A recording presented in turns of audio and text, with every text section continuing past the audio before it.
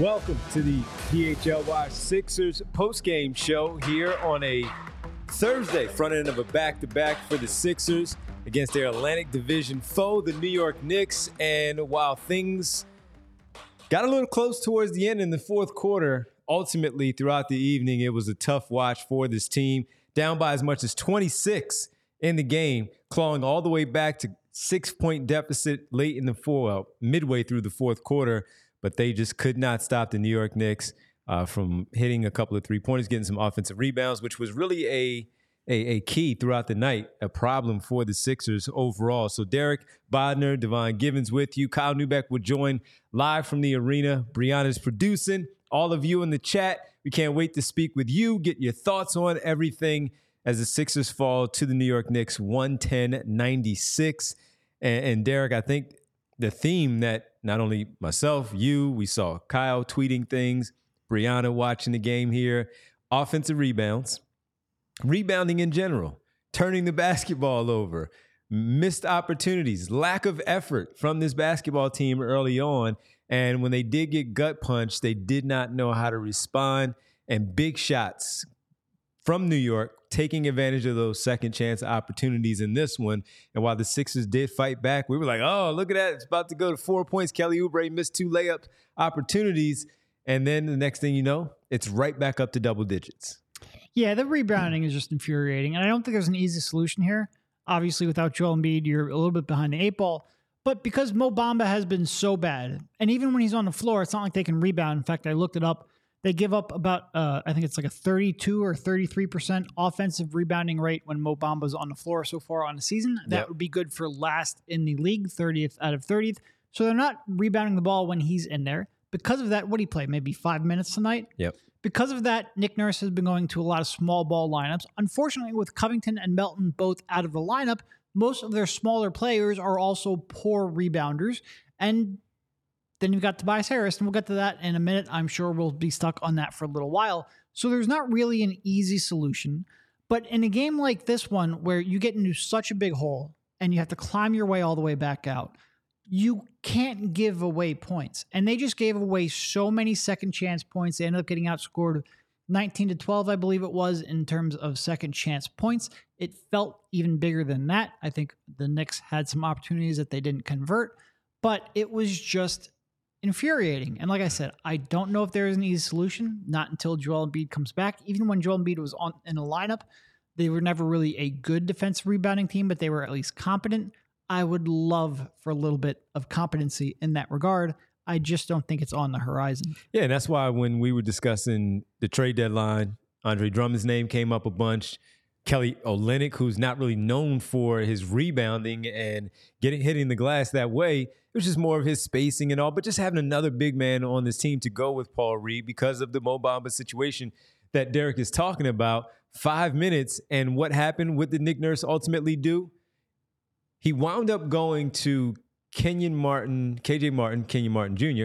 KJ Martin down the stretch playing center minutes because he just flat out did not trust Mo Bamba. And quite frankly, as well as Paul Reed has played, he even lost some of his minutes too, but he played 22 minutes and 29 seconds where KJ Martin played 21 minutes and 6 seconds. Now, KJ Martin did play some forward minutes when he came into the game early on, but once Nick Nurse and the coaching staff realized that they were getting nothing from Mo Bamba tonight, establishing that very, very early, they had to go to a different game plan. And as a result, KJ Martin got those minutes. I don't fault him for anything because he was out there trying, gave effort, and guess what? Yeah. Led the team in rebounding with 7 rebounds.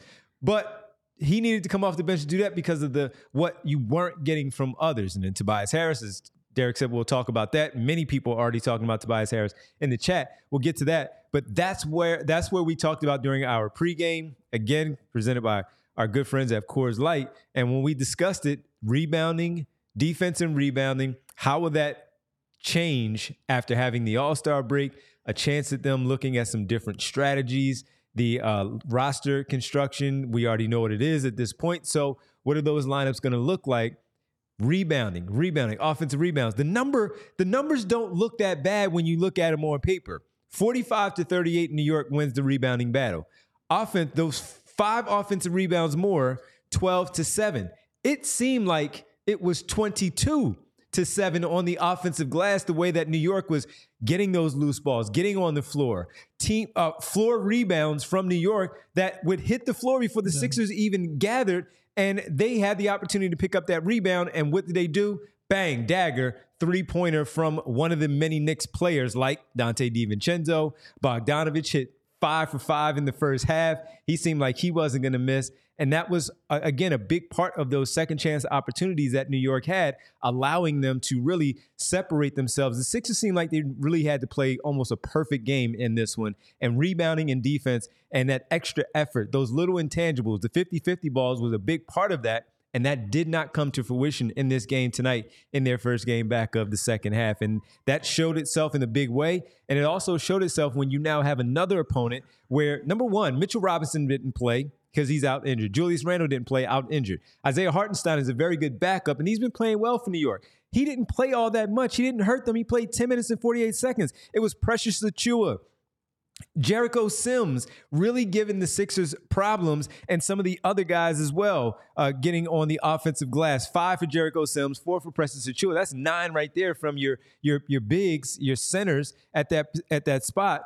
And the Sixers could not mount any kind of effort there on the glass to get those rebounds, to not get in trouble and give up those chances there for the Knicks in that second half. Again, they cut it to as many as 6. We thought they were going to get it to 4 when Kelly Oubre drove. Looked like he was going to finish at the rim. He had another opportunity, missed that one too.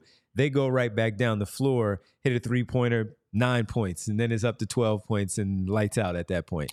Yeah, and to your point, like the rebounding differential might not look that bad, 12-7 offensive rebounds. That's in part because the Sixers missed more shots. Like the Sixers missed, I think, 8 more shots than the Knicks. So when you look at it on a percentage basis, I think the Knicks grabbed about 30% of the available offensive rebounds. The Sixers about 15%. When you double up someone on the offensive glass, essentially, that is going to have a big outcome or big impact on the outcome. The Knicks just didn't miss as many shots. They shot 44% from 3, nearly 50% from the field. So for them to end up with 12 offensive rebounds is infuriating. And it's infuriating in part because, like I said, they got themselves into such a big hole in the first half, in part because I thought their offensive game plan and method of attack was poor, in part because that led to some transition opportunities that New York capitalized on. But when you get yourself into that big of a hole, you can't give up the effort points. You can't give up the floorboards. You can't get pushed around like they did. And again, I think part of the reason they get pushed around is because they don't have a real viable backup big man right now. And so they go small, and the players they have to go small aren't really built for this kind of ramp up in terms of physicality. That being said, you just need more help. You need more help from Tobias. You need more help from everyone across the board, and they just didn't get it. No, they did not. And as a result, the Sixers came into this game just a half game back of the Knicks in the Eastern Conference standings. Of course, the Atlantic Division, because they are Atlantic Division foes. But the big part, obviously, is the standings. So the Sixers are sitting in the 5th spot right now with the New York Knicks in the 4th spot. And because of this loss, they're now a game and a half back. And the Knicks have taken the first 2 games of the season series with 2 more remaining. And the Sixers had an opportunity tonight where, you know, Derek and I predicted in the pregame show that we felt like this was one that they would be able to steal and take this game. But as we saw it play out, it happened really fast, too. They didn't really give us an opportunity to feel good about anything because the Knicks got out to a 12-3 start over the Sixers. Hustle plays, as we talk about, some big three-pointers, some breakaway finishes that led to a timeout by Nick Nurse. And while the Sixers once again did mount a comeback, at the end of the first quarter, they were still down by 11 points there, 32-21. Double that up, really, in the second quarter, down by 23 at the break, and as many as 26 in this game. And while they did come back and fight and give a pretty good effort in doing so, part of it was because they played the small ball. We'll talk more about the lineup changes that Nick Nurse had out there and some guys running out of gas overall. We didn't see the Buddy Hield game that we thought we would see based on what we had a chance to look at through the first 4 games that he has played in the Sixers uniform. But you saw a few other things that, especially playing on the second night of a back-to-back on Friday, where we'll have our watch party with everybody, our takeover at the arena as the Sixers host the Cavaliers. Cavaliers played tonight, and they fell to the Orlando Magic at home.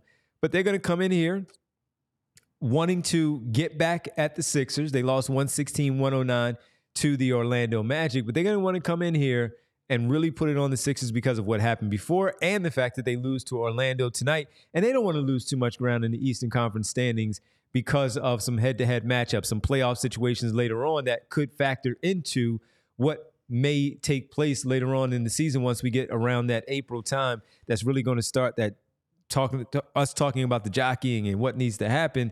Cleveland is right there for them tomorrow, and they have some issues that really showed themselves in this game, especially against a bigger team with Evan Mobley and Jared Allen in that lineup. They're going to have to deal with a few things there against that basketball team that Jericho Sims, yes, but the twin towers of those two, and we talk about the rebounding, they found a way to figure it out and play Cleveland and beat Cleveland before the All-Star break. Cleveland's going to make some adjustments. Does Nick Nurse have that in him, especially seeing how they played tonight, to get them to come back and compete and get on the glass the way that they need to not have them in a hole once again with the offensive rebounds and the second chance points? Yeah, I mean, tomorrow night's game is interesting because on the one hand, not only do they have the bigs to cause the Sixers problems with the offensive rebounding, but they have the perimeter, the scoring potential and the drive and kick game on the perimeter, where the Sixers don't really have lockdown defenders out there anyway. So if you get dribble penetration and you're already struggling on a glass, it's only going to make that problems worse. I'm really interested to see how the Sixers react to that and whether they're able to overcome that to some degree. They obviously did a little while back here before the break. That is a tough matchup for them, though. Yes. Like I said, I'm at this point, you want to get the wins and you want to be able to evaluate. For me, a lot of that is Maxey and Hield on the backcourt and whether or not they can hold their own defensively. So I am looking forward to tomorrow's game while acknowledging that I'm very concerned about whether or not they can stop the ball and whether or not they can rebound the ball if they do somehow force a miss. It is, it's concerning. Yeah, and look, and we'll talk about the Cavs a little bit later, too, as we kind of preview the game, and we hope to see you all down there at the arena as we sit together and watch the game. That the Cavs had some big leads in that first game, in that last game before the All-Star break, where Donovan Mitchell, Darius Garland were going off. Jared Allen was grabbing every rebound. Isaac Okoro was hitting threes in that game. They had so many things. Karis LeVert playing well. They had so many things going for them, but the Sixers did fight back and eventually win that game.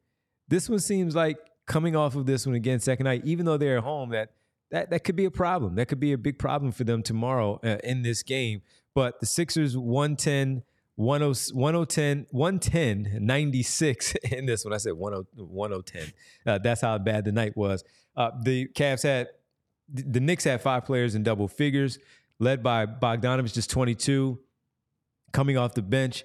21 for Jalen Brunson with 12 assists, and he has 7 turnovers, and they couldn't overcome that tonight from Jalen Brunson. 16 for Dante DiVincenzo, 18 each from Josh Hart and Precious Achiuwa there for the New York Knicks. Again, 110, 18 turnovers that led to 23 points for the Sixers.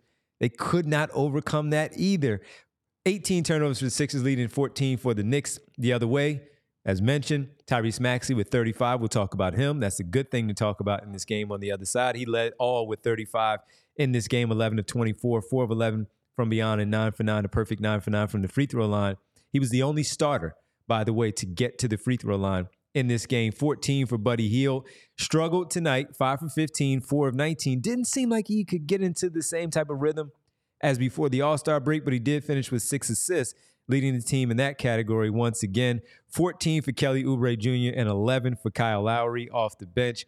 After that, nothing. So your starters right there, 35 and 14, you get 49 points from your backcourt and just 9 points from the rest of the front court for your Philadelphia 76ers. That is not a recipe for success to win these games, especially against good basketball teams like the New York Knicks. So unfortunately, this one, they fall, and we actually thought that they would really win this game, and we were wrong in this one. So yeah, that's to your point, you said 49 from your backcourt, but outside of a brief stretch in the third quarter, I didn't think Buddy played all that well here either. It was really about Maxey, and he was phenomenal, and I'm sure we'll get to that in a second. Before we do, though, we want to make sure we tell you about Coors Light. From your day-to-day annoyances to the big stuff, like, I don't know, maybe mediocre shooters taking pull-up threes with 15 seconds left on a shot clock, or 7-footers allergic to rebounding. Maybe my big annoyances are different than yours, but this is the life that I live. It's very easy to get worked up and caught up in day-to-day life. But there's a better way and a chiller way to handle that, and you can choose chill by reaching for an ice-cold Coors Light, as you can see right in front of us. Yes. With Coors Light, you know you're getting an ice-cold beer because the mountains turn blue when they're as cold as the Rockies. In the summer, we have a lot of family outings, pretty much every weekend. Sit in the backyard, play with the dogs, do a little grilling, get caught up in each other's lives. It's freaking fantastic. Can't wait until it's nice again. Whenever we do get together, we make sure that we have a great chill and relaxing Coors Light to help settle in and wash away a week's worth of stress. And with Coors Light, you know it's cold when you reach for the can because the mountains turn blue when they're as cold as the Rockies. Coors Light is a cold lagered, cold filtered, and cold packaged for a smoother finish. When it's time to chill, open a Coors Light. When you choose to rise above it all, choose chill. Choose Coors Light. Get Coors Light delivered straight to your door with Instacart by going to CoorsLight.com/PHLY basketball. Celebrate responsibly. Coors Brewing Company, Golden, Colorado. And after a game like that and you're wanting to get back into the arena, maybe and catch a game, or maybe something else you want to do over the weekend to kind of forget about this one, and you need tickets to that event, well, I have the perfect place for you. We've been telling you about them for a long time, and that is the great people from Game Time. Buying tickets to your favorite events shouldn't be stressful for you, for your family, for your friends at all. Game Time is the fast and easy way to buy tickets for all sports, music, comedy, theater, and much more. Get out there and get those tickets. Well, guess what? You know how you have to get out there and get them? Right? An easy thing right there on your phone. Everything is on your phone, right? Well, Game Time is no different. You can get right on your phone with killer deals on the last-minute tickets and their best price guarantee. You can stop stressing over the tickets and start getting hyped for all the fun that you'll have. Flash deals and last-minute tickets. Last minute? Oh, this person's in town. We want to go check them out. Bang, Game Time right there. Easy to find and buy tickets for every kind of event in your area. And if you want to know where you'll be sitting in that venue, images of the seat views right there on your phone, on your Game Time app. Lowest price guaranteed, event cancellation protection, job loss protection, etc. right there for you at Game Time. It's the place for last-minute ticket deals, so forget planning months in advance. Game Time has deals on tickets right up to the day of the event. You can get exclusive flash deals on tickets for football, basketball, concerts, comedy, theater, and baseball back next month. You want to go see your squad in whatever town you're in? Certainly here in Philadelphia. Right here, exclusive flash deals with Game Time. The Game Time guarantee means you'll always get the best price. And if you find those tickets in the same section and row for a lower price, Game Time will credit you 110% of the difference. So snag the tickets without the stress with Game Time. Download the Game Time app, create an account, and use code PHLY for $20 off of your first purchase. Terms apply. Again, create an account, redeem code PHLY for $20 off. Download Game Time today. Last minute tickets, lowest price, guaranteed. All right. So do you want to get to the good, or do you want to get, because we got some super chats flowing in. Which one would you like to get Let's to? get to the good. All right. Let's talk about, we just went 15 minutes talking negatively about everything that happened because it was mostly negative in this game. Let's talk some positive. Tyrese Maxey is really good. He's really good. Yeah. At first, he was getting off to that slow start, down 12-3. He missed a couple of shots. All right. I can trust him. I feel like he's going to bounce back. He did. 35 points. Again, knocking down those threes. Couple of tough finishes at the rim. Perfect 9 for 9 from the free throw line. You saw him out there with some different backcourt mates, some small ball lineups, and he was still clearly the best player on the floor. Tyrese Maxey, Derek, is really good. Yeah. No, he came up short on some of the shots there late in the fourth. Like when they were trying to finish off that comeback, I thought he got tired. Yeah, and like that makes sense. He had 18 in the third quarter, was pretty much the reason they got back into it. His driving game was on point. I thought he made, probably one of his better passing games in obviously in quite a while. They haven't played basketball in 8 days, but of the season, this was probably one of his better passing games. He had a real nice kick out to Buddy for an open three. He had a nice drop off, bounce pass to Tobias in traffic. Tobias bungled it, but he was still a really good pass. I thought Tyrese made a bunch of really nice reads that gave me some optimism for the future. And obviously, when you can just step up, drop 35, shoot 11 threes, get to the free throw line 9 times, like he's really, really good at basketball. And it was a real good game for him. I think this was a pretty tough matchup for him. Like New York has a lot of size. I think he handled that well. If he had almost literally anybody else out there helping him, they have a chance of stealing a win. Him and Kyle Lowry was pretty much all that you had going for you most of the night. Yeah. And that was almost enough to get you back in a game against a good team, albeit a team that's, down a few key pieces. But yeah, he was really good. All right, so after seeing Tyrese Maxey play well, he was out there with Kyle Lowry for a decent amount. They were out there together in the backcourt for a pretty good portion of the game. And Buddy Hield having an off night. We've seen him have good nights already where we feel like, again, we probably count on him for much more than what he gave tonight because of what he has done so far in the Sixers uniform. This was the first bad game that he has had, so we're not really picking at it. If anybody had a pulse, anybody else had a pulse, or even if just Buddy Hield had a better game than what he had, they might have made this a game down the stretch and given themselves the chance to win this one against the New York Knicks. But not having that help from others, certainly wish that Buddy Hield hit some of those shots because he had some good looks from behind the three-point line. I also thought he took some bad shots. He was rushing a couple of those shots. And as a result, I think part of that too was because of nobody else doing anything but the three players that we discussed. Even Kelly Oubre, who hit double digits, he had some moments, but he also had some moments there too where we were like, that's a bad shot, that's a bad drive. You're not passing the basketball when you're getting to a spot because you missed an open teammate, cutting along the baseline. Make that extra pass around the perimeter when the ball swings to you instead of driving, and then the next thing you know, you turn the basketball over. They just needed one more player to score when you're fighting so much from the turnovers, the rebounding. Again, they had less turnovers, but they seemed like theirs came at the worst time during that stretch where New York really put the foot on the gas and got themselves that 26-point lead. They needed somebody else to help Tyrese Maxey and Kyle Lowry, for that matter, to combat that and make sure that they didn't spread even wider than it already was and caused the problem that it did. But Maxey, he was fantastic once again. He's going to continue to see the same type of coverages. He's going to continue to see those double teams. He's going to continue to see length on him as these defenders, many defenders in the game are going to be, that assignment is Tyrese Maxey. They need, again, some more from others in these types of games. They lost 110-96. They got it to within 6. They needed somebody else, not named Maxey, who scored 15 points in that third quarter. They needed somebody else to really take the reins and say, okay, I got you.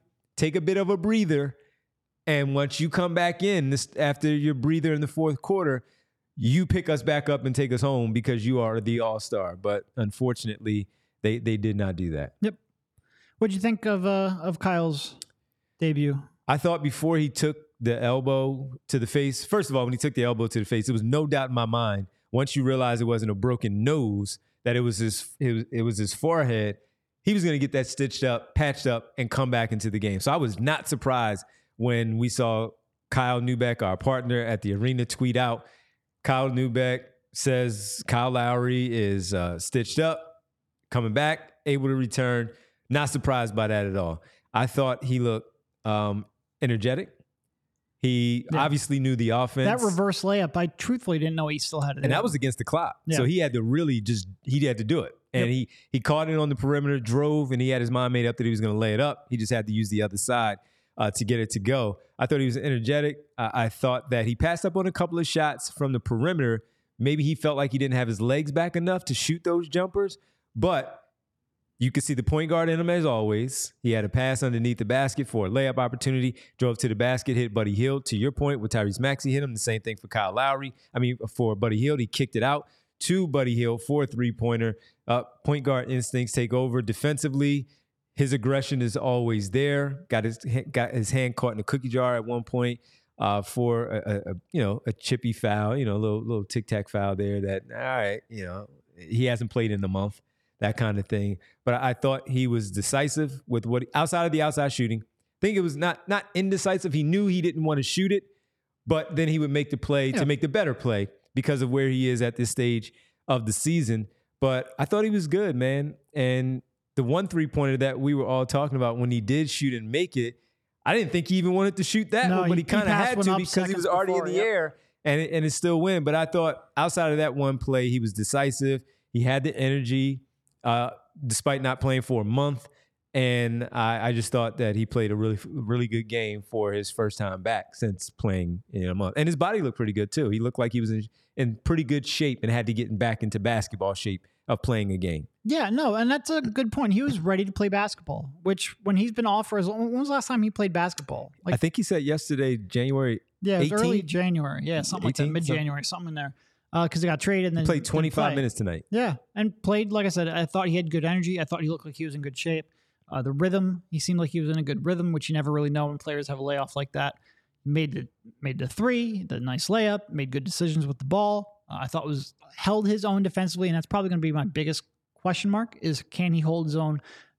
Tomorrow night is going to be a great test for that. Sure. But yeah, he did just about everything you could have asked for a debut. Probably played more minutes than you were expecting. But they needed that. Like I said, he was probably their second best player, which goes to show you why they were down 26 at some point. But he was able to play alongside Maxey, running the show without Maxey. I think that's going to be key. The fact that both of them can sort of go between on and off ball. Yeah, I thought he was real good. Yeah, I thought he was real good. Definitely something to look forward to. And as Derek talked about, maybe 15 to 16 minutes in a debut, not 25. But Nick Nurse needed him tonight. And you know why he needed him? Number one, because he trusted him. And you just needed smart stuff out there because early on, they just seemed so scatterbrained. Yes. And Kyle brought this up earlier when we were discussing things. He said, you never know what you're going to get, right? You never know what you're going to get first game back from an All-Star break. And they came out and they didn't look like they knew what they were doing. After practicing for 2 days, they didn't look like they had a clue what they were doing in that first couple of minutes before Nick Nurse called that timeout. No, their offensive approach early was real bad. It was ISO ball, take a bad shot, long rebound, get back in transition, get beat. It was real, like their offensive problems were bleeding directly into their defensive problems. And they obviously settled that down in the second half. And look, Kyle having to go out there for much of that first half, this is one game where in our pregame show, which we rarely do, but we did today, we're like, man, just getting Batum back, getting Kyle Lowry added to the rotation, just key because like those are people you trust. Well, first of all, Batum was pretty awful. He was awful. He was awful. He looked like he was not in a rhythm at all. And also he picked up 4 fouls in like the first 9 minutes of play. Yep. So he was barely on the floor in the first half. And then Kyle only played, I think, like 8 or 9 minutes in the first half because he got the cut on the head. So that stabilizing force that we were hoping for barely even really played.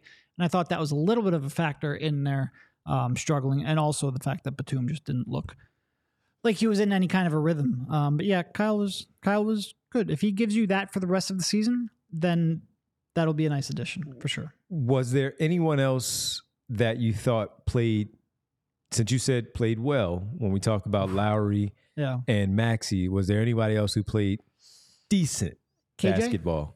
I agree. KJ? I agree. Cam, I thought in the first half was, outside of one really bad turnover, he had one really bad turnover. First but possession. outside of that, he was at least giving you a little bit of offense off the bench. And remember, that was when Lowry went into the locker room in the first half. Yep. But outside of that, like KJ might have been your third best player, which is not great. It's not great at all. No, but, it wasn't. I mean, he was at least competing on the glass. He gives you at least a little bit of athleticism and hustle. They didn't really have any, like I said, Buddy gave you a shot in a little bit in the third quarter, but outside of that, his shot was off. I thought he maybe forced things once or twice for maybe the first time since he's been here. No, they struggled, and we haven't even really spoken about Tobias Harris, who was. That's because we were going to get to him. Yeah. All by himself. all by himself, we were going to get to him. But no, I agree with you. KJ Martin, man, and look, in the beginning where they seemed like they were, Derek, I don't know how you felt because when we watched the game together, we're kind of quiet how we watch it. And as we were watching it with Bree, we were all just sitting there. I thought when they didn't have the energy and they brought KJ, I think I had it written down here. KJ came in, Kyle Lowry came in along with Oubre and KJ Martin. Okay. And I'm thinking, okay, I get why Martin is coming in. He's playing the 5. I get that. A few minutes later, Mo Bamba came in. But in that first substitution wave there, those 3 came in together. And I was thinking, okay, they have no energy. Kyle Lowry's going to come in and give his best energy as possible. KJ Martin, he's going to play with some energy. The Kelly Oubre part, I understood because you needed some scoring. You were already down the way that you were down, 12-3, And the Sixers then go on a 5-0 run. But KJ Martin got the first nod over Ricky Council the fourth. When I looked at it, all right, he's going to play some front court minutes as a big. I get it. But then as the energy still looks so off for this basketball team, I was wondering when Nick Nurse was going to bring that infusion of energy and that one player that we know will bring that energy in Ricky Council the fourth. Not because of how we talk about him on the show, but just simply because that's what it seemed like it needed at that point in that first half. You need some energy here. And you need somebody to be able to close out on one of these three-point shooters and push up a little bit more on the perimeter. Kyle Lowry is certainly going to do it. Who else is going to do it? And Ricky Council did not get the call. KJ Martin did a good job, so he made Nick Nurse look good. But I thought there was an opportunity there early, Derek, where I felt 2 minutes, as Matt Cord would say in the arena, but just 2 minutes of Ricky Council causing havoc, somehow maybe igniting something there, lighting a fire underneath them with some energy. Yeah, and look, this was a first half where I thought the Knicks just came out with way more energy, way more activity on defense. We're really getting into what the Sixers were trying to do. It made them stagnant on offense, which ignited, New York's fast break. I would have just liked somebody who was going to compete on the glass, compete physically, drive in, try to get to the free throw line, just give you some jolt of energy that was clearly lacking in the beginning. And look, I think Ricky Council's minutes are going to take a pretty sharp dive here. We all agree on that. Weeks. I'm not saying like Nick Nurse has to play him regularly or every night or 20 minutes, but like every now and then an infusion of energy from a player is going to give you energy. I am certainly going to support that. Yeah, and I just thought that it called for that. At some point in this game, I thought it called for it early on because you saw when he came in. Yeah. What happened? He almost forced a turnover, and then when he did get the basketball and drive to the basket, he got fouled. He missed his 2 free throws, but we've seen him make free throws, so we're not even picking at that, but it was just more of that's what we're talking about, bringing that energy, and they certainly missed that early on. Somebody else needed some energy and some more effort and some more points on the board to help out. We'll talk about him on the other side, but you know what he doesn't get? He doesn't get a bagel. He doesn't get the bagel player of the he doesn't get the bagel player of the game at all. Tyrese Maxey or Kyle Lowry gets the bagel player of the game for us tonight. And you know why? Because they were good. And you know what else is good? Bagels & Co. That's what we're talking about here. Bagels & Co. Brooklyn-style bagels made right here in Philly with Philly love. Huge bagels, biggest bagels in Philly, very large, hence the Brooklyn, New Jersey style that we're talking about here. Large variety, usually have 15 to 20 different types to choose from on a daily basis. Have seasonal bagels as well. For instance, during Valentine's Day, they had the Valentine's bagel. St. Patrick's Day, got you covered. No problem. Just go to Bagels & Co. Why? Because they have the largest cream cheese varieties to go with the 15 to 20 different styles of the 30 different flavors of cream cheeses and schmears as well. Hey, you got the 76ers cream cheese during the season. Phillies with the upcoming season. They did this during the postseason. Eagles as well. They have all different styles and all different promotional types of cream cheeses for every occasion. Once these things, of course, roll around. So we want to make sure you check in with them. As always, affordable prices in today's inflationary world. You don't want to spend a lot, and they think that's key. They've debated about raising the prices, but they want to be an everyday brand and not some high-end place you just go to splurge on the weekends. They want you hitting them every single day on your way to work, working from home, taking the kids to school. No matter what, they want you to come back. Artisan, they're not an artisan mom and pop, but they do have a mom and pop feel, and they cater to the everyday individual need. A lot of the customers are certainly repeat. Hopefully you are once you hear about Bagels & Co. They have really good coffee, not $7 like Starbucks. Why go to Dunkin' and get a subpar product when you can go to Bagels & Co. and get a premium product at the same price point? So for the best Brooklyn-style bagels made right here in Philly, head to www.thebagelsandco.com/store locator to find the closest Bagels & Co. near you. And again, Tyrese Maxey, Kyle Lowry, they are the Bagels & Co. players of the game. Okay. They have enough where they can get one each. They don't have to split it. They can get one each. Yeah. Yeah, they can do that. We're driven by the search for better. But when it comes to hiring, the best way to search for a candidate isn't to search at all. Don't search, match with Indeed. Indeed is your matching and hiring platform with over 350 million global monthly visitors, according to Indeed data, and a matching engine that helps you find quality candidates fast. Leveraging over 140 million qualifications and preferences every day, Indeed's matching engine is constantly learning from your preferences. Join more than 3.5 million businesses worldwide that use Indeed to hire great talent fast. And listeners of this show will get a $75 sponsored job credit to get your jobs more visibility at Indeed.com/Blue Wire. Just go to Indeed.com/Blue Wire right now and support our show by saying you heard about Indeed on this podcast. Indeed.com/Blue Wire. Terms and conditions apply. Need to hire? You need Indeed. All right, let's get to Super Chats. Are they geared towards the guy we're going to talk about who didn't earn a bagel today? It's a whole bunch of randomness. I guess we probably should talk about Tobias. Let's just talk about him first, and then we'll run all these Super Chats. Thank you, everybody, for sharing and doing all that. We appreciate it. He sucked. Call it like it is. And this is 2 games in a row because his last game he played was against Washington when he was 4 for 14 for 11 points. What did he end up with tonight in terms of his point total? He had 7 points on 3 of 9 shooting. In 26 minutes and 36 seconds. That's infuriating. It was just watching him blow, just drive down soft, get the ball stripped from him, miss that pass from Tyrese. And defensively, he was a mess.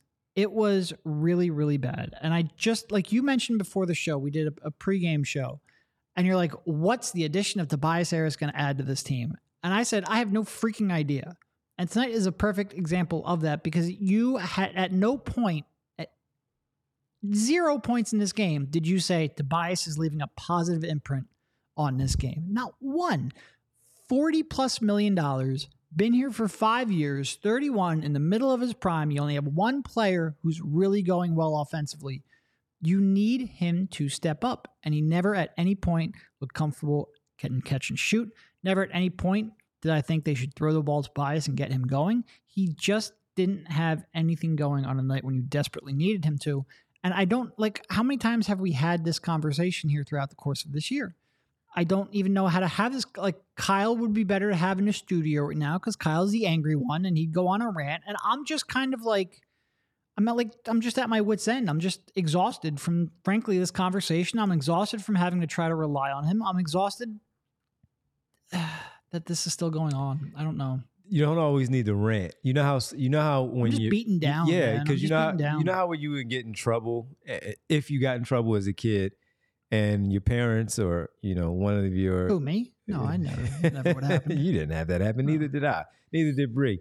But you know how we would witness other kids getting in trouble, and you would get yelled at. But then at some point, when it would happen over and over again, sometimes the parent just would not raise their voice or discipline you in a certain way that they may have the time before.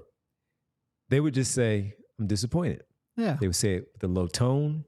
You knew it really, really hit you hard because they didn't yell at you. They didn't discipline you the same way before. And while we're not sitting here talking about disciplining Tobias Harris in our way, we're just simply saying, as Derek is laying out how he felt in watching this game, sure, there are moments where you're just raising your hand in the moment of the game, pounding a table or a chair, wherever you might be.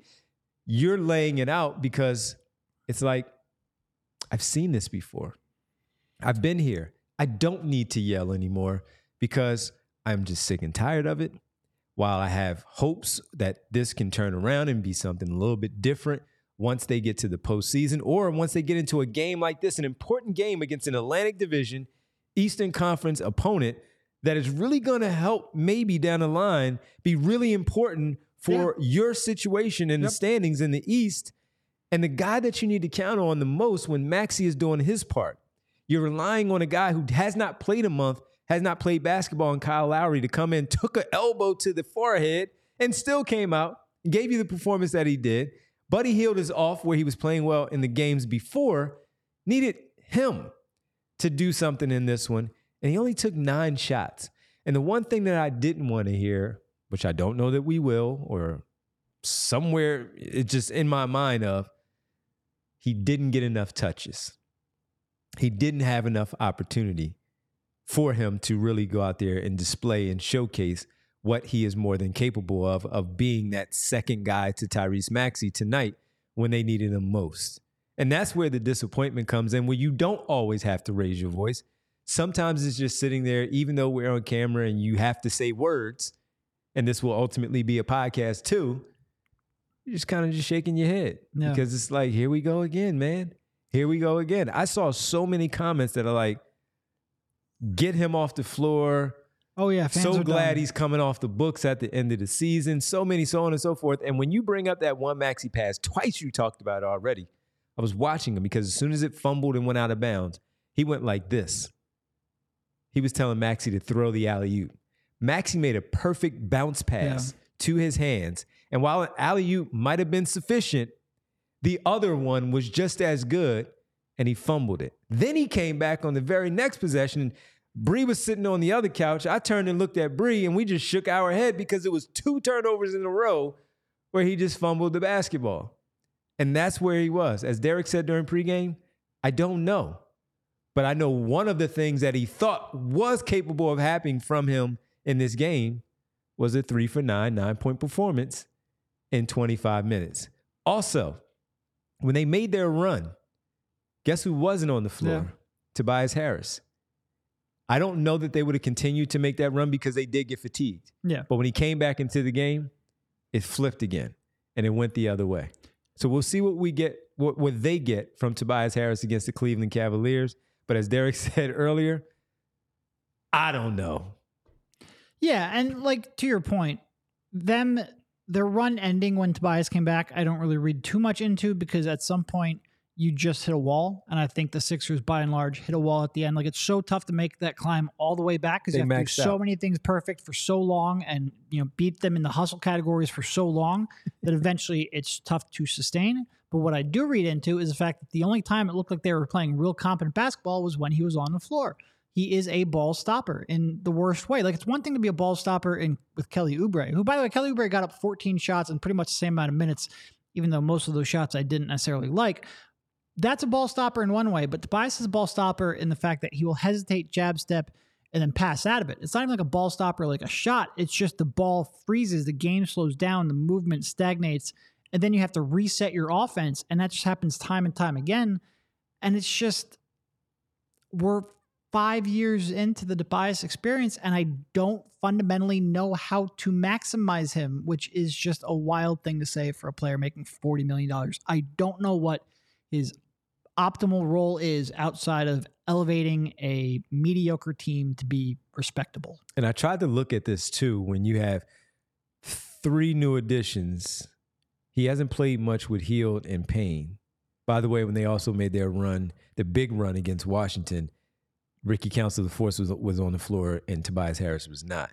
But you bring another person in like Kyle Lowry, and you're like, okay, got to adjust to another player. But this is a point guard who's looking to get you the basketball. Yeah. That's not hard. Yep. That's not hard. All right. A lot of people have a lot of things to say, certainly in our chat. We'll hear from Kyle later on from the arena. Let's get to some of these super chats as we line these up. Where do we begin? We begin with Bernard. At the top, we begin with Bernard. Bernard, I guess Brunson is MJ now. I would have let him score 50 and shut down the others. Second chance and rebounds in all caps are going to kill this team without Bede. Talking about Joel Embiid. Thanks, Bernard. Yeah. I mean, look, they were in rotation a lot. Like Brunson ended up not shooting all that well. He ended up shooting 5 of 18 from the field. With 7 turnovers. Became respectable because of the free throw line. By and large, he was off tonight, but because he was able to get into the paint, get in the middle of that defense, spray the ball around 2 shooters, and force the big man to step up, he's right. He created a lot of open shots, and he created a lot of offensive rebounding opportunities. The Sixers do rotate perhaps more than they maybe should. I think that's been a problem for a while. I think part of that is just not only Nick Nurse and him being aggressive, although I think Nick Nurse does want to be aggressive, but I think there's a lot of players whose decision-making you maybe don't trust and get caught in no man's land a lot, including your big in Paul Reed, including your other big in Mo Bamba, and including a lot of your wings whose decision-making, like I said, defensively, I just don't trust all that much. But yeah, they were not good defensively tonight, and I do think they probably over-rotated a little bit. I don't think he's wrong. Yep. All right, let's go to Davon with a bunch of super chats, Dave. Yeah, somebody got paid. Yeah, man, we appreciate it, man. We appreciate it. Davon, a.k.a. Schoolboy B, says, hey, Nick Nurse, why play Batum over Ricky? He's younger, faster. He actually can score and rebound. He doesn't need Embiid on the floor to be effective. What are your thoughts on that one? We felt like he was going to come in and be a starter. Even though Kyle told us a little bit earlier that starting role outside of the three of Maxey, Embiid, and Harris, when all are healthy, are pretty much cemented. The other two spots are open, but we thought that Nick Batum would help out coming back. Yeah, look, I was following the chat a little bit while you were talking there earlier, and there was a lot of angst towards Batum. And I think just like calm down a little bit. Like first game back, I think it's his first game he's played in 3 weeks and was in and out of the lineup before then. He's a player who I do think plays better with Embiid. So right now he might be a little overtasked or outside of his optimum role. But there's just not going to be a coach who's going to trust a 22-year-old undrafted rookie on a 2-way contract over a long-term vet who has a reliable outside shot and is a good passer. Like, I think Batum was bad today. Really, really bad. But I 100% understand why Nick Nurse played him, and I 100% understand why Nick Nurse is going to continue to play him as long as Nick Batum is healthy.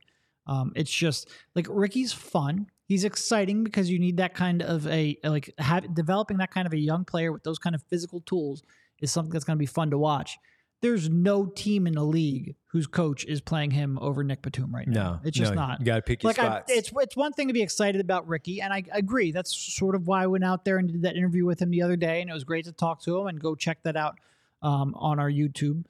But it's just not. And quite frankly, he's probably not ready. Like, this Knicks defense, if he's playing 25 minutes per night, the Knicks are going to probably take the most out of his unwillingness and inability to shoot. Yeah, Nurse is going to have to find the spots for Ricky, Davon.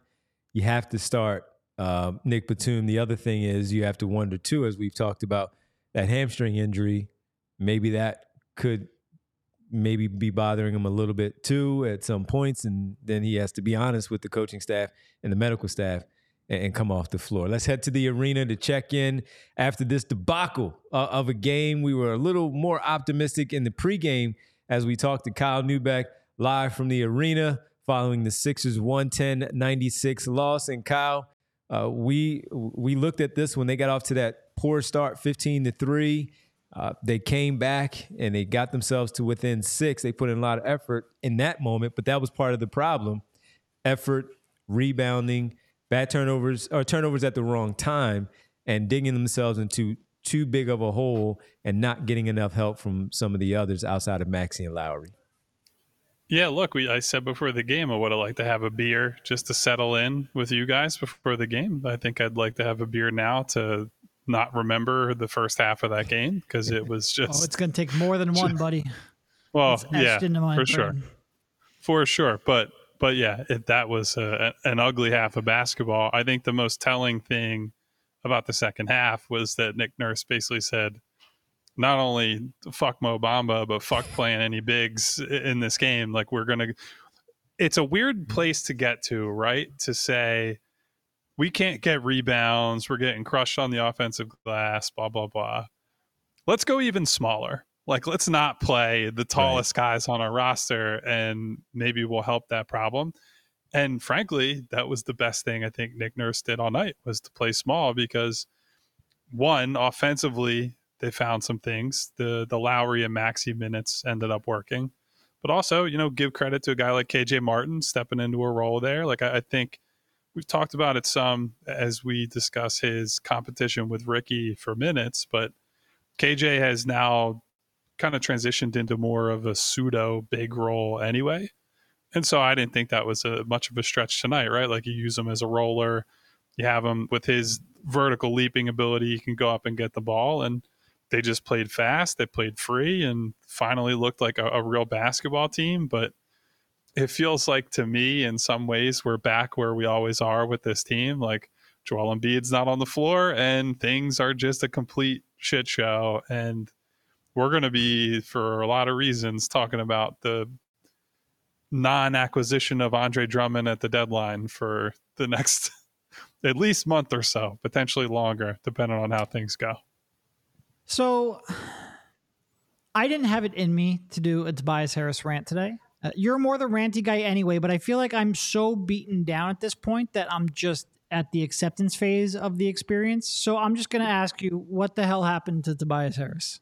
First of all, Derek, I have to ask you, did you read my recap yet? Because I literally, like almost word for word, said with Kelly Oubre and Tobias Harris, if you're not at the acceptance phase with these guys, then I don't know what you've been watching, right? And to your point, I don't know how much I can rant about Tobias, but as we talked about heading into the break when they're playing without him, he feels like a symptom, or he's an example of like what is wrong with the team when they don't play well.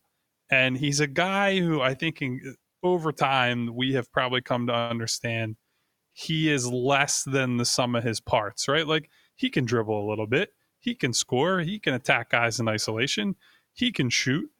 And I actually thought of this tonight as I'm watching the game. You guys ever hear when people are talking about quarterbacks, a big term that's used nowadays is processing speed, right? Like, sure, this guy has elite processing speed. It allows him to overcome whatever arm strength limitations he has, whatever lack of mobility he has. He just sees things unfold.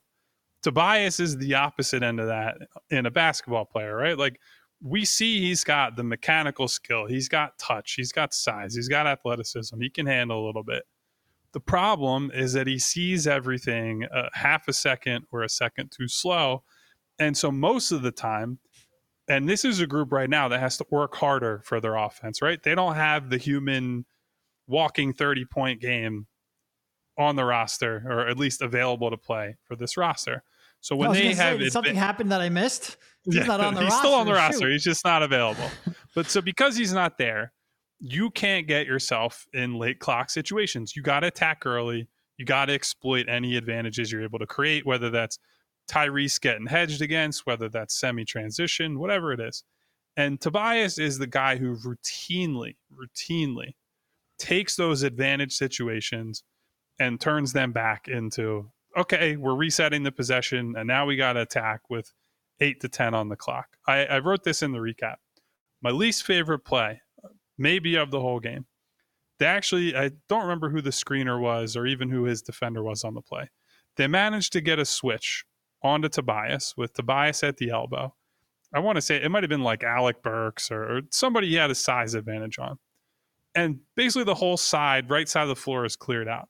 So he can go right to his strong hand against a smaller, poorer defender, either gets fouled or gets an easy look.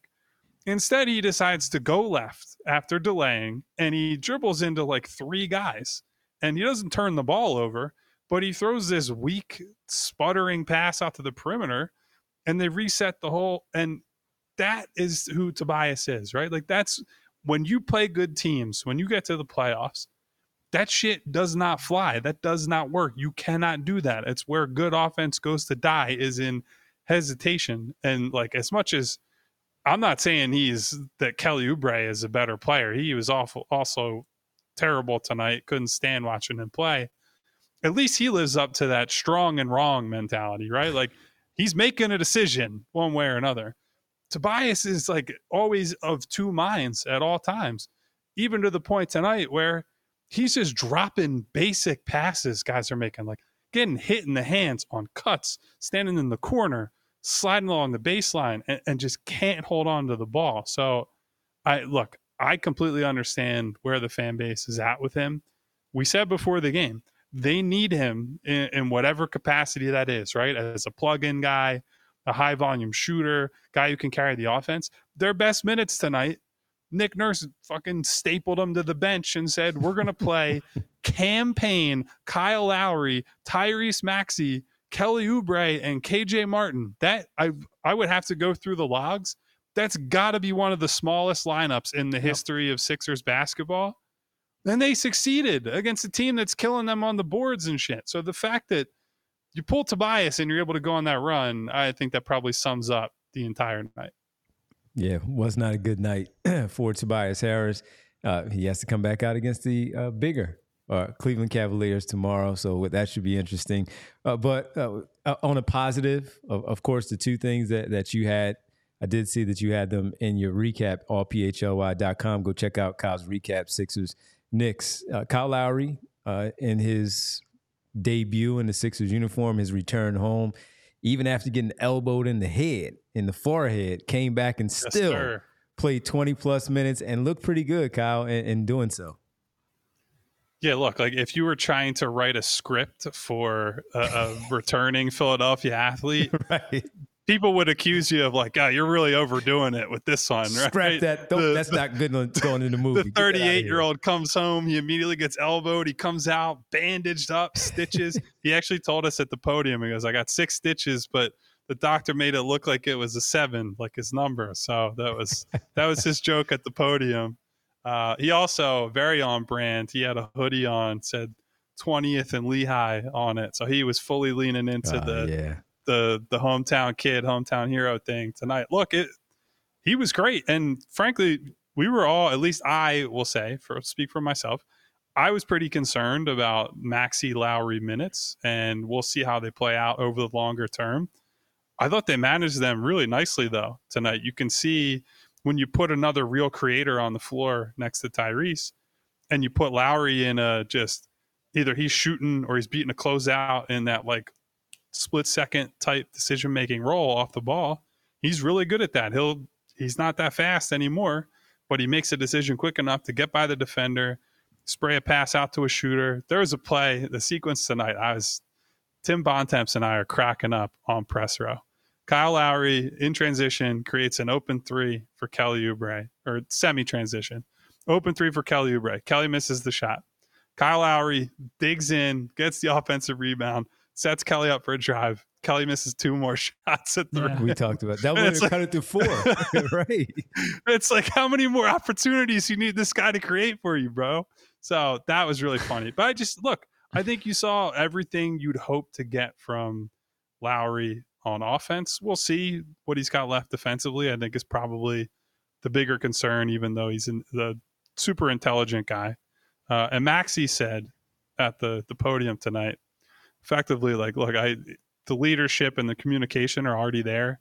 He said they'd be in huddles and they're talking about, hey, I'm going to run this play or we're going to run this play, Maxey. And Lowry was like, no, we're running this play. You're going to be here. You're going to have the ball. You're going to do this. And Maxey was like, all right, cool, bro. You got it. So Lowry already commanded some respect in the first game. And I think you could tell he was chewing guys out that are missing rotations. He's very active and vocal already. He is not a wallflower by any stretch. So on top of whatever he's given them offensively, I think if people thought they lost something in terms of the leadership and the fire from Pat Bev, I think you guys are very mistaken looking at how he played tonight. Look at Pat Bev coming back on Sunday, so Pat Bev better get ready. I mean, I guess my last question is, what the hell do you think they're going to do with the back? Because it's one thing to do the backup, the small ball one game. It's another thing to try to do it for the next 27 games. They've got a lot of games here without Embiid, and I don't see Mo Bamba getting any better. So what do you think the solution is? I mean, really the hope just has to be that Paul Reed plays better, right? Like you got to be able to play him bigger minutes and minimize what Mo Bamba or small ball has to do. Because to your point, Derek, yeah, I do think small ball is interesting and small ball can be effective for this group with the guys they have available. It can't be effective as that's half the plan for a given game. Like if Paul plays 20 to 25 minutes and you have to fill 23 minutes or 20-ish minutes with small ball, regardless of who that is, whether it's Batum out there, KJ, if Robert Covington ever plays basketball again, that's just a joke. I know he seems to be trending in the right direction as far as we know. Whatever option you throw out there, maybe Tobias learns how to play basketball again. That's, again, another question mark, I suppose. You should be able to buy minutes with those groups. I do think they'll have enough offensive talent that they'll score. I don't know how much defending they're going to do, but they'll score. But yeah, straight up, Mo Bamba is going to have to give them something because I would like to see, given how tonight played out, I'd like to see Darius Bazley at least get some burn. Like, look, guy's on a 10-day, he's here, and Bamba is stinking it up so badly that Nick Nurse was like, fuck him, I'm throwing him in the trash for the night. You might as well give the guy on the 10-day contract a look who's been playing well in the G League. I know that he's probably closer to Paul Reed in terms of player archetype and all that, like in terms of size, athleticism, whatever. But at least try. Like, no harm in doing it, because if Bamba was giving you anything, we wouldn't be having this conversation. Yeah, man. Well, first night of a back-to-back, not looking good. Some big bodies in that front court on Friday night against the Cleveland Cavaliers. So we'll see about that. But we'll see you there, man, because we're going to have our PHLY, our second PHLY Sixers takeover. Kyle will be there, Derek, myself. We'll all be there to hang out with all of you. Mo Bamba will not be there. We all rebounders only in our takeovers. Very true. Just to be clear. Very true. Rebounders only. So we'll be there. We hope to see everybody there at the arena. Should be a fun time. And they beat the Cavs before the All-Star break. Maybe they'll do it again. Maybe. I'm not trying to kill the vibe ahead of tomorrow, but I would suspect that Cleveland's coming for some revenge tomorrow. I don't know that I have a good feeling for tomorrow, especially on a back-to-back. But hey, we will have some fun either way. Can't wait to see everybody. Thanks, man. Make sure you all read allphly.com. Check out Kyle's recap. And Kyle, we'll see you later, man. I think it's still raining out there a little bit. Be careful. I didn't wear a waterproof jacket, unfortunately, so I'm really going to suffer tonight. But get home safe, everybody. You too, man. Kyle Neubeck live from the arena following the Sixers 110-96 loss to the New York Knicks. I was going to say Darius Bazley, too, just because. Oh, yeah. Why not? Can't be worse than Mo. Why not? That's bad. Yeah. Not the fact that you have to go with Bazley. It's just that here we are again. We tried to give him credit in the one game. Was it the Miami game or was it the Cleveland game where Mo Bamba played well? It was one of the games where both he and Reed played well. Reed actually had that 4-game stretch before the break where he played well. Yeah. Tonight just wasn't there for him, but the Bamba thing has just been very consistent all season long where it has not worked out. Hence the conversations about Andre Drummond. Yep. All right, let's get back to some of our super chats, shall we? We got to run through them. Yeah, Davon again. Let's just run through Davon's here. And we already went through the KJ Martin at small forward, or is this a new one? Oh, hey, Nick Nurse, why are you still playing KJ Martin at small forward when he clearly plays better, closer to the basket as a power forward and no Toby on the floor? Well, we saw it. Yeah. We saw it. He played him at big minutes. Yeah. He did. Yeah, we saw it. He had him out there on the floor. While he did not start, maybe you're asking why is he starting? Tobias is going to start. Jordan Poole got benched, by the way. He didn't start. I saw that. Yeah. So for a guy like Nick Nurse, we were sitting there and it was like, yo, they're making this run and Tobias is stuck to the bench. He was like, yeah, because we're like, yeah, he's stinking it up. But Nick Nurse did it. And that's what you want to see. You want to see a coach actually do it. And he did it. He benched him for that short time, but he had to go to him and he brought him back in. So, but if you're trying to say like he should not start the game tomorrow, that's just not going to happen. No. It's not. No, he's going to start. Continuing, Nurse, why does your defensive scheme consist of you having a big doubling at the three-point line when you struggle with giving up offensive rebounds? I think it's more of what the offense is running as to why Precious Achiuwa is playing the 5. He can shoot. Yeah. You got to close out. You got to get out there and respect that because he did knock down 2 early threes that hurt the Sixers from the corner, from the wing. You have to close out on that big. If it's Jericho Sims, that's one thing. But you also need your big to close out because if it's a ball handler who is capable of hitting a three-pointer, he comes around that screen, there's no resistance there. He's just shooting a wide-open 3. So you have to have those guys hedge out and close out. It's just a matter of the drop back and the coverage on the back end to also help. Yeah. And look, Brunson's had some games too. Like when you're talking about the ball handler in some of those situations, Brunson's had games where he will pick you apart. So I understand the aggressive scheme coming in. Yeah, he's Jalen Brunson. Yeah. You got to pay attention to that one. Really good. And finally, Davon says, tax return landed on payday. There you go. So there you go. We thank you, man. We appreciate it. As always, checking in. I saw we had somebody that dropped like a big number. I thought I saw it, unless there it is. Larry Love. What up, Larry? Larry Love. Batum averages 6 points PJ was at 8 points. Batum has length and is a higher IQ passer, but can't keep people in front of him. He has a quick shot, not a starter anywhere else in the association. Neither is PJ. Buddy can't defend. Buddy Hield. Thanks for the conversation, Larry. Appreciate the donation in the super chat. So PJ averaged 4 points per game in his first season with the Sixers and 2 in a couple of games he was here before being traded. So he definitely didn't average 8. No, he did not. He averaged half of that. Half of 8. Not even, because it was really 3.5. I was nice. He didn't even average 8 for his career in the Sixers uniform. No. He averaged 6.7 for his career. His high was 9.4. In the Sixers uniform. Oh, no, not for even close. The year and a half combined. No, he did not. So you're overstating that a tiny bit.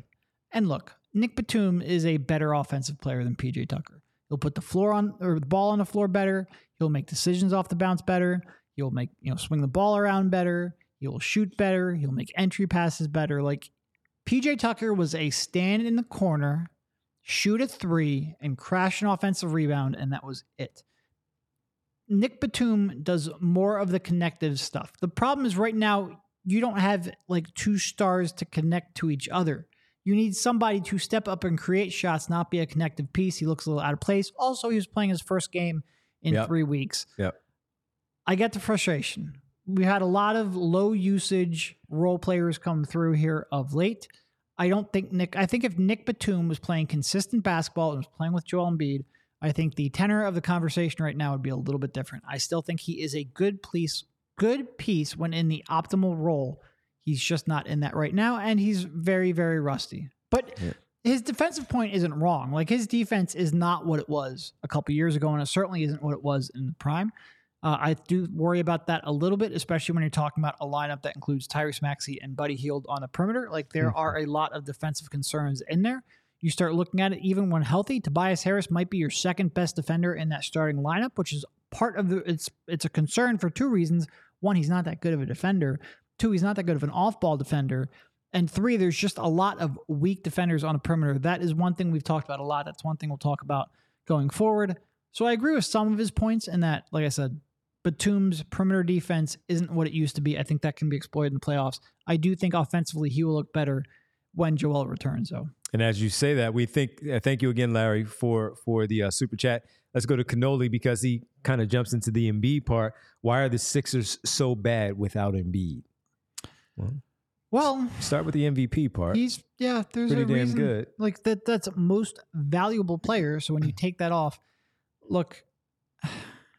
If Jokic wasn't on the floor for the Nuggets for an extended period of time, as good as their pieces are around them, they would probably struggle too. Yeah, but I do think they have more offensive options. Sure. Like, it's part of the benefit of building around an elite passer like Jokic is you then go out and target players who can ramp up. We've mentioned all year that the Sixers have just enough to get by in terms of shot creation and in terms of defense and rebounding, especially interior defense. And you remove one piece, whether that was Tyrese Maxey earlier in the year, whether that's Joel Embiid now, and everything sort of falls apart. Everyone looks like they're a little bit out of a role. It looks like you don't have enough defenders. It looks like you don't have enough shot creators. Part of the reason is right now, Daryl Morey kept his trade pieces to not go in for a third piece now because he thinks there'll be a better one available in the future. Part of that comes with, all right, then you're trying to make do with a lot of role players. And when you remove the star who puts everybody into their proper role, everybody just looks out of place. And that's just sort of the construction of the team.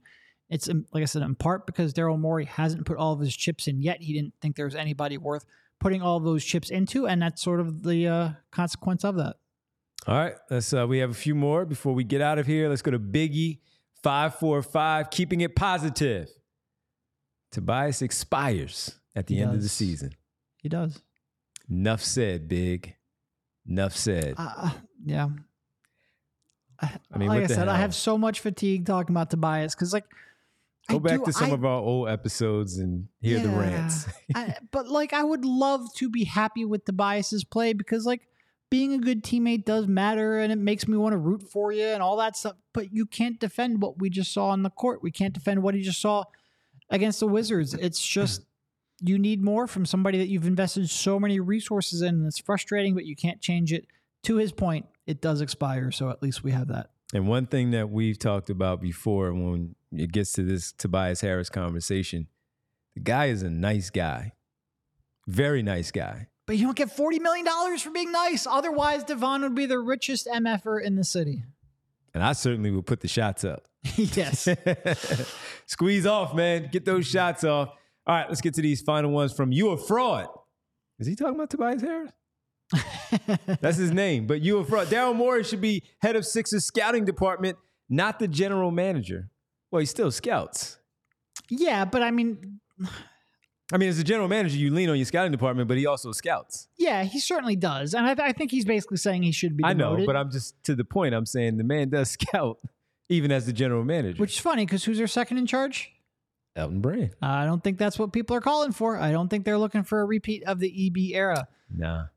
It's really wild because I feel like in the 4 games after the trade deadline, the fan base was generally okay with what they did. Yep. And all of a sudden they come out and they look like complete dipshits for a half of play. And now everyone's back on the, man, fire Morey, blah, blah, blah, tear it all down. That's why I love this town. There's a little bit of a roller coaster here. In general. That's fine. Look, I think Daryl, and really it's not people changing their opinion after each win or loss. It's just different people being vocal. Mm-hmm. I am sure that You a Fraud has been critical or at the very least non-committed on Daryl for a while. And this is an example where he can lean on that. And the only way Daryl's going to change those people's opinions is by winning. Like he's got to go out. Like maybe they have the pieces this year, maybe they don't. But if they don't, he has to go out with the cap space, with the draft picks, what have you. He's got to make a move that people believe in and win. And it's the same thing with Joel. There's just no way to change it until they win. Absolutely. All right, You a Fraud. Some really nice things said here, and we appreciate the donations. And again, if we disagree with something people say, that's fine. We still want you back. And here's what I'll say. I'm wrong. And this is the NBA scout in me, the guy who, like I said, I came up scouting the NBA draft before I even covered the Sixers. You learn real quickly that you will be wrong a lot, and you'll be uncomfortable with how wrong you are. These are just my opinions. As long as everyone in the chat, whether super chat or regular chat, expresses them in a respectful manner, we can all disagree. We can all chat some basketball. I love that about the internet. This is basketball. That's all. It's not that serious. Come in, have some fun, debate, back and forth. It's all good. You a Fraud says, you 3 guys, Kyle, Derek, myself, are the best thing in Sixers talk right now. Love this program and channel. Yeah. Thank you. Appreciate that. Thank you. I would disagree. I don't know where I would rank us, but certainly, I'm not confident enough in myself. I'm just saying thank you. I'm very, No. I'm saying thank you. But I'm very comfortable with the fact that I'm wrong often. So I know I'm wrong a lot. Put myself at the top. Yeah, I know I'm wrong a lot. And I'd be like, all right, I was wrong. I love Dennis Smith Jr. coming out of school. Oh, we don't need to get into that. Remember that? Oh, man, I was a big Dennis Smith guy, man. Oh, I thought he went to the right spot too, Dallas. Right coach, Rick Carlisle. It just didn't work out. Can we include Brianna in that? Because it's not just us 3. We got to include Bree as our producer. Especially after what she just pulled off yesterday. She was perfect. Brianna's fantastic, everybody. So thank her too. Thank Brianna for all the work she did. And finally, You a Fraud says, hit the like button. Jumping on it for us. Hit the like button. It's free. It is free. Hit the like button. That's it. Hit the like button. That was something, man.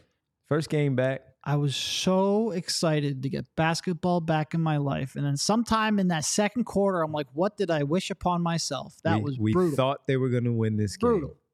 We really did. And it really is like... Well, like real analyzing, too. We were analyzing the game. Like, this is what they're going to do. They're going to win the game. It really is like when you get back from the break, you don't know who's still in Cabo. Like, you never really know. But for the Sixers to get beat the way that they did in transition early, on the glass later, it was definitely a little bit demoralizing. But it's also tough because this is, like I said, a team that you're fighting against in the standings, a team that's missing a bunch of their key players, and a game that you thought you could steal. And now they're sitting here, 0-2 season series against the Knicks, with both of those games being at home in Philadelphia. In order to even tie the season series, you're going to have to go win a back-to-back in New York. It's going to be tough. And these are just opportunities that you have. You can't let too many of them slip away while still keeping a top 6 seed in the East. They need that big fella back, man. They need that big fella back. Badly. And Yeah. All right. We thank everybody for jumping in and checking in, both pregame and postgame. We had some best bets, too, that we had in the pregame. 1 for 2. Buddy Hield over 3.5, made 3-pointers. He hit that. We got that. I also said that Maxey with the team would have a more balanced effort in terms of scoring, and that did not happen. But they needed every bit of that 35 from Tyrese Maxey to make it look respectable, and he put up 15 in the third quarter. So great job. Hat tip to Tyrese Maxey for doing his part. Kyle Lowry, again, really good play. Hope to see much better play from the rest of the group against the Cleveland Cavaliers tomorrow night. Our takeover at the arena tomorrow night. We hope to see you all there. We hope you got your tickets because we can't wait to see. We love hanging out with you all. So we'll see you there tomorrow it's a 7:30 tip tomorrow night, right? Didn't they change it? I should probably know that, but I don't know that. I think they changed it. Bree said it is 7:30, so they did change it to 7:30. I believe it's a nationally televised game. So we will be there for the takeover, 7:30. And we're coming back here to do post game after the game, right? Yep. We also have a watch party next week. We do. 27th? Watch party. 27th. Yep. Celtics. That's 7:30. Celtics, 7:30 on the road, the Chicken or the Egg in Marlton, New Jersey. Yep. That was our spot for the trade deadline. It was a cool spot. Fantastic place. Fantastic place. We tried these ridiculously hot wings. If you come out and you want to try a wing, I will buy us all some ludicrous wings. I will eat one with you. It is not fun, but we will get through it together. You going to do it again? Yeah. Jeez. Our lips were numb. If I did it once, I feel like I can probably do it again. Yeah. It is not fun. But it is not like fun. I said, we will get through it together. We will get through it together. It's sort of like watching Sixers basketball. See, man, you put me on the spot like that. I don't fold under peer pressure, but I also can't sit there with my team and not eat the hot wing. But anyway, the Chicken or the Egg. I'm really interested if that video that we made ever gets released. I'm really interested. Oh, we're putting that on. Chris has to release that no matter what. We're not saying why. The problem is our social media guy is the guy who handled it the worst. I wasn't going to say that. I don't know. But you said it. But Chris got to release that video. Everybody, if you can, next Tuesday. I know we're talking about next Tuesday, but if you can come out next Tuesday, the Chicken or the Egg in Marlton, New Jersey, Tuesday night. It's a great spot. Come on out, hang out, beer, drinks, soda, water, milk for those hot wings. And if it's nice out, they have a nice outdoor. Yes. I can't imagine it's going to be nice at 7:30. It's supposed to be like in the 60s during that stretch. Yeah, it's going to be pretty late at night. So we'll see. It's going to carry over. But everybody, we see you then. All right, check out our merchandise again at PHLYlocker.com. Read Kyle's recap, allphly.com, and we will see you tomorrow. We have some people we want to say thank you to tonight here. We got a lot of people to say thank you to. AC Phila, Philly fans, Money Mar, Liam Stevens, You a Fraud. What up, Liam? Dan Murphy, Coach Lowell Ricketts, 2 Minute Warning, Fusion, Raheem, Julian, what up, Randy. Al? See you tomorrow, Al. The Bull RJ, The Good Fella, Medium Grant, not Big Grant, not Small Grant. Why not large Medium, Grant? I don't know. All right. Jay the Jungle, Eric0215, X-Man, Bradford. What up, X? Remo, Gracie, Front Running Fan Base, Marty Bones, Bootzilla, Eric Schmidt, Noob, Demario, Barbara Carroll, hey, SD4 Philly. We got a James Meehan, a Mr. Sandman. Yo, James. Think that Cannoli, I know Cannoli dropped a super chat. Yeah. So I think that might be about all that I have listed here, but appreciate you all for hopping in, listening to us talk some Sixers basketball. Make sure you're subscribed to our YouTube channel. If you're not already, then you can comment while the chat is going on and hit the bell icon so you get notifications when we go live, which is pretty often. I appreciate it. And make sure you go check out before the game tomorrow. Let us know what you think of our conversation with Ricky Council IV at the Sixers training facility. We had a chance to sit down with Ricky. Oh, Fusion. Thanks for the Ricky Council. Yes, we enjoyed doing it. It was fun. It was great. And, Brianna did a great job of putting that together. Ricky was fantastic. The Sixers, we thank them for allowing us to do that. Make sure you go check out Ricky Council IV, sitting down with us three and having a conversation, wide-ranging. And you can find that, as always, on our YouTube channel. We'll talk to everybody tomorrow at the arena for our takeover. And we'll certainly see you tomorrow again, post-game, after the Sixers take on the Cleveland Cavaliers. Everybody have a great night. Thanks for staying up with us. We'll talk to you tomorrow. We all silly like the mayor.